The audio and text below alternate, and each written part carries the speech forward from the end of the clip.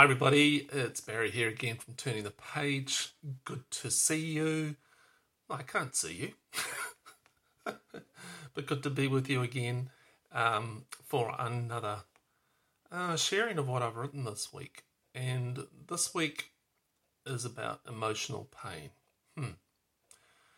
Probably not a topic that we like to talk about, but it's something that we all experience from time to time, and sometimes it's a feeling that seems to just hang around for a long time, may never leave for some of us. But each week I get probably 2 to 3 emails from somebody somewhere in the world who has responded to my blog post, God, I Want to Die. And they send me an email. They want help. They want me to pray or offer suggestions. But most of all, I believe they actually just want to connect and know that there is someone somewhere who they can share their struggle with. I get about 2 emails a week, maybe more, from someone in that dark valley. And I'm glad they've reached out. And I email them back and I say that I'm praying for them. Sometimes I get a response. Mostly I don't. For some, this dark place is like a brief moment of pain. And in the morning, the darkness clears and they sort of resume the journey. But for others, that dark valley is more like home. And the memories and the traumas sit with them and talk about the old times and what happened, why, and how it's all hopeless and there's only despair. And I've found that there's actually not much I can do for them, but I can be for them. And the pain, you see, the pain of others makes us uncomfortable, doesn't it? It triggers our pain points, our shadows of guilt, shame, betrayal, loss, disappointment, despair. And all these ghosts that still haunt and taunt us, sitting with a fellow pain bearer can catapult us into our own dark valley. Pain is pain. Their pain is their pain. It can't be objectively measured on some sort of painometer, and it can't be precisely compared to another's pain. It's their pain and it's their journey. But what if we helped each other to embrace the pain, to not try and avoid it or run from it, but to look at it and see it for what it is? You see, pain is the price for being human. A robot doesn't have pain. Puppets don't have pain. Machines, we are not. We are human beings created out of a godlike image. And that means actually God knows pain. And that could be quite a new concept for some of you. God knows pain. Now, pain means we are alive to knowing both dark valleys and high mountaintops. Pain is a cross we carry. And Thomas Keating said that the cross Jesus asked us to carry is yourself. It's all the pain inflicted on you in the past and all the pain you've inflicted on others. It's a pretty powerful quote, isn't it? But I wonder what might happen in us if, instead of running from the pain, we learn to embrace it. Kind of hug it and hug that cross we are carrying even tighter. Not in a masochistic type of way of continually beating ourselves up, but more a way of looking at it for what it can teach us. What is the invite Christ is calling us to learn? I currently attend an Anglican church called St. Andrew's, and at the rear of the church is this large stained glass window, and it's a depiction of Revelation 3:20. And here's the verse: "And those whom I rebuke and discipline, so be earnest and repent. Here I am. I stand at the door and knock. If anyone hears my voice and opens the door, I will come in and eat with that person and they with me." Revelation 3:20. So the stained glass picture is, I suppose, quite a famous one, but it's been adapted for a stained glass window of Christ And in this particular picture, Christ has a crown, and he's got a golden robe, and he's got a lamp in his left hand, and he's reached up with his right hand, he's knocking on the door, and his eyes are looking actually towards the person looking at the glass window, as if to say, I'm here, I'm knocking on this particular door now, sort of thing. But I look at this window and I notice a few things. One is that Christ is knocking. He wants entry, but he's not forcing it. He's not battering the door down. He's not forcing it. He's just knocking gently. The next thing is that the door, like most doors, is hinged on the inside. The person on the inside has to open it.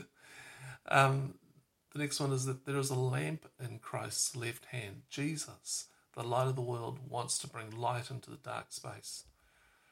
And that there is a kingly fashion to this image of Christ. He is crowned, robed, glorious. There seems to be a compassion in his eyes. Compassion for me, I think. Compassion for the world. The door is overgrown with vines. And as a gardener, I know what vines can do, and they can just lock things up and hide things. But this door is overgrown with vines. It hasn't been open for a while, but Jesus knows where the door is. You see, I have pain, but I have Christ wanting to come and sit with me, to eat with me. Not to necessarily remove the pain, but to quietly commune and connect with my fallen world experiences, where I'm in pain. And in verse 19, before the image of Jesus knocking at the door, there is an invitation to repent. Now, repentance in the original language of the Greek is metanoia, which means to change one's mind or purpose. The word repent to me can be a very loaded term, and it's often been trotted out. You have to repent. Get your life right. It's very harsh. And I remember it being trotted out as a manipulative tool to open my heart to Christ. It was said and conveyed with such emotional energy that guilt and shame were triggered. I better do this or else. Now, I now see the word repent as more of a delightful option to course direct. I've been going one way, and Christ says, I need to adjust my course direction, to change my mind and purpose. And if I'm truly honest, I am in a constant state of repentance, course correction. A change requires me to turn from our self-driven pain relief options to opening the door and asking the Christ to eat with my sorrows. And he brings light to dark places and a way through. He helps me course correct. There is a beautiful song we used to sing back in the 70s, a long time ago, called the Servant Song. And there is a line, I think, that was particularly written for people who want to help people in pain. It's this: I will hold the Christ light for you in the night time of your fear. I will hold my hand out to you. Speak the peace you long to hear. I have shared that verse with many, many people. And there is a moment when you can't hold your own hope. You need someone else to come as Christ and hold some light for you. To sit and shiver with the pain of Job. And if you remember the story of Job, he had 3 friends. They came and they sat with him for 7 days, and they didn't say a thing. They just sat there. And we often need people who can just sit there and be with us and hold the Christ light for us. We don't need people to come and faz us, which is fix, advise, save, or set one straight. When I was pastoring in church life, I would sadly come across people who stubbornly refused to embrace the pain that they were in, living in a fallen world. Instead, they would run and hide from it. they would self-medicate, self-harm. Then there would be those who would bury it and try and stuff it down. But it would always re-emerge somewhere else in some way. Resentment, unforgiveness, bitterness, deception, depression, control. It will be transmitted, as Richard Rohr would say. He says that if we do not transform our pain, we will most assuredly transmit it, usually to those closest to us, our family, our neighbours, our co-workers, and invariably the most vulnerable, our children. Perhaps they have decided that their pain was too big for anyone to help them with it. Maybe they considered it too insignificant to be considered important to share. But I believe that as we learn that course correction is expected and embracing the pain is normal, then perhaps we will find the light of Christ opening up to us. We see the comfort of a good shepherd, rod and staff, leading us through and out. If you remember Psalm 23, even though I walk through the valley of the shadow of the darkest valley, I fear no evil, for you are with me. Your rod and your staff, that comfort me. Look, repentance can be a sweet delight of course correction. I know the fullness of pain and turning oneself to open and welcoming arms of a Christ embrace. Here's some quotes for you to consider. Owning our story can be hard, but not as nearly as difficult as spending our lives running from it. Embracing our vulnerabilities is risky, but not nearly as dangerous as giving up on love and belonging and joy. The experiences that make us the most vulnerable. Only when we are brave enough to explore the darkness will we discover the infinite power of our light. Brené Brown. The men and women who are truly filled with light are those who have gazed deeply into the darkness of their own imperfect existence. Brennan Manning. Despair is what happens when there is a lack of new creation, when things are just what they are and there is a deep sense of impotence, that there is nothing you can do about it. Rob Bell. Despair is a spiritual condition. Despair is when you fall under the belief and conviction that tomorrow will simply be the repeat of today. Rob Bell. And here's an interesting quote from C.S. Lewis. Out of the wound we pluck the shrapnel, thorns we squeeze out of the hand, even poison forth we suck, and after pain we ease. But images that grow within the soul have life, like cancer often cut, live on below the deepest of the knife, waiting their time to shoot at some defenceless hour. Their poison unimpaired at the heart's rot, and like a golden shower unanswerably sweet, bright with returning guilt, fatally in moments' time, defeat our brazen towers long built, and all our former pain and all our surgeon's care is lost, and all the unbearable in vain born once is still to bear. And here's a favourite quote of mine from Miroslav Volf. It's about embracing. An embrace involves always a double movement of opening and closing.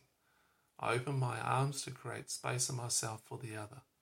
The open arms are a sign of discontent at being myself only and of a desire to include the other. They are an invitation to the others to come in and feel at home with me, to belong to me. In an embrace, I also close my arms around the others, not tightly so as to crush and assimilate them forcefully into myself, for that would not be an embrace, but a concealed power act of exclusion, but gently so as to tell them that I do not want them to be without them in their otherness. I want them in their openness.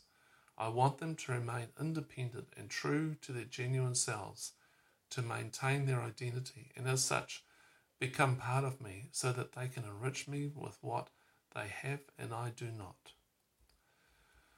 Here's some questions. What is your emotional response to hearing the word repent? 2. Embracing the pain seems such a countercultural activity to do. What are your go-to pain avoidance strategies? 3. What would Christ say to you about the pain load you are carrying. Hey, I hope you found this interesting and helpful. Perhaps you'd like to email me and share your thoughts on this topic. It's barry@turningthepage.co.nz, and just a big thank you to those people who support Turning the Page. If you'd like to be one of those wonderful people, it's turningthepage.co.nz/support. Okay, until next week, God bless you, and grace and peace and love to you. Bye.